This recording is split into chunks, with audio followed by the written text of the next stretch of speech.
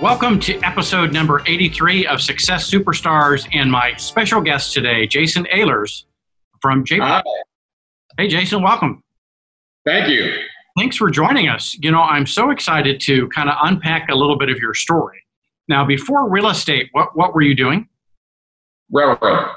And So we're talking about the big railroads where we're doing shipments and stuff all across the country. yes, sir. BNSF. Yeah, that's a major major industry. You know, Warren Buffett, I was reading recently, talked about one of his leading indicators was railroads. You know, how many railroads are occurring or not occurring is one of his leading indicators of the economy. Oh, yeah. We see it firsthand before anything happens. If there's a downturn, we'll see it in the loads being transported to the stores. Yeah. So what did you learn from the railroads that has translated to your real estate practice? You can tell real quick when a market is going to be downturning. So luckily, when something was happening on the railroad, whether we started laying off engineers or conductors or something like that, I could always translate it to something going on with the housing industry because it would slowly take effect every single time. Right. There's a direct correlation, and Warren Buffett identified it. So you and Warren Buffett have a similar characteristic. Oh, yes. Now, yeah. Now, moving into your real estate practice, obviously you're very successful, and I think this year you're going to do a number of listings, 100% from referral. Yes. Is all of your business from referral? No, I do some marketing. Marketing is, but I don't market myself. I market my listings, try to make sure my clients have the best coverage possible. And when people see that, it tends to bring in business anyways. And so it's a time saver for me working purely referral. I try to stick to it as much as possible, but everybody advertises when they need to. So when you market these listings, what attracted me to some of the success you're having is you're doing some very unique targeted marketing with your listings. Tell us a little bit about how you might select a venue to promote a listing. It depends on the listing. If there's a unique quality to the house, if it's a significantly high-end luxury home, then we will target a cigar aficionado. If it's on a golf course, I'll select publications and websites that are geared toward the golfing community that do advertising on their web pages and magazines.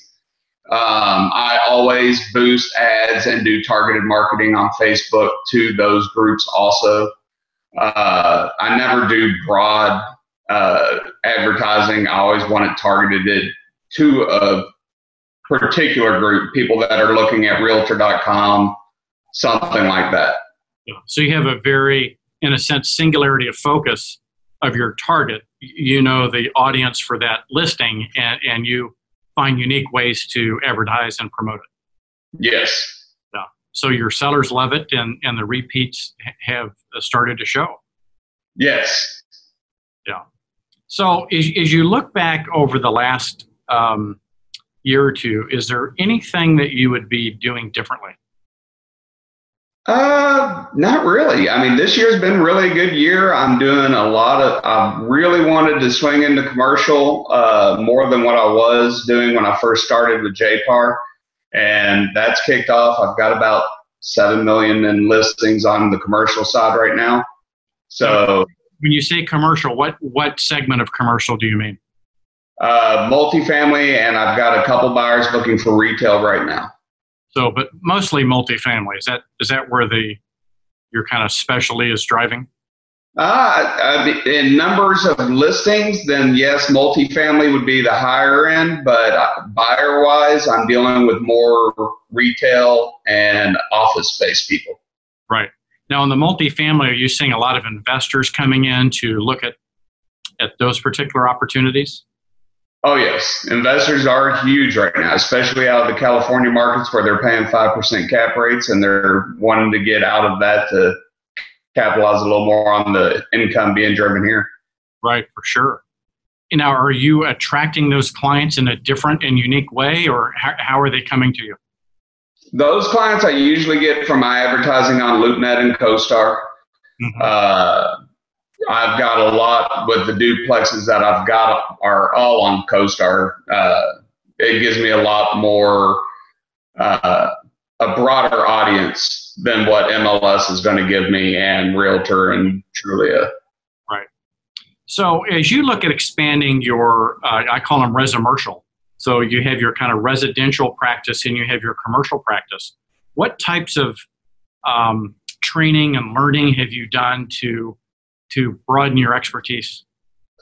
I try to hit everything I can. If I find a commercial class or title companies running extra classes on commercial contracts, I don't miss a chance for a commercial contract class.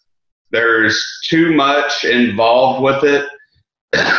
And I've also done some online college training also, just so I can hit up anything that I wouldn't get from a title company or extra training outside of JPAR. JPAR's had several good commercial trainings with our other brokers, mm-hmm. and those have been invaluable. Yeah, so that's awesome. So what's the next couple of years look like for you? Busy. Very, very busy. Regardless of the market. So regardless of where the market goes, we know we've made money in up markets, down markets, sideways markets. So you're not concerned necessarily about the market. What you shared with me is, how you approach the market depending on the conditions that are happening. Is that true? Yes. I've been through 2 downturns in this business, and while the economy might have had a bad year, I've never had a bad year.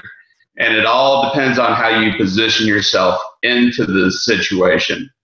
If you go into it being realistic and you have a good client base before we get to that market, you're not going to have a problem.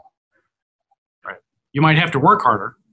You might have to get out and do a little farming and stepping door to door. But usually, if you've got the reputation behind you, you can get past it. It's not a problem at all. Yeah. You might have to work harder. You might have to be more resourceful. Yeah. You have to, adjust. Might have to do some personal marketing for yourself. Yeah. So, well, great. Well, any last words of wisdom for the audience before we wrap up? Educate yourself. Learn everything you can on anything you think you may not do. Go learn about it anyways. Learn about it and then execute. Yes, sir.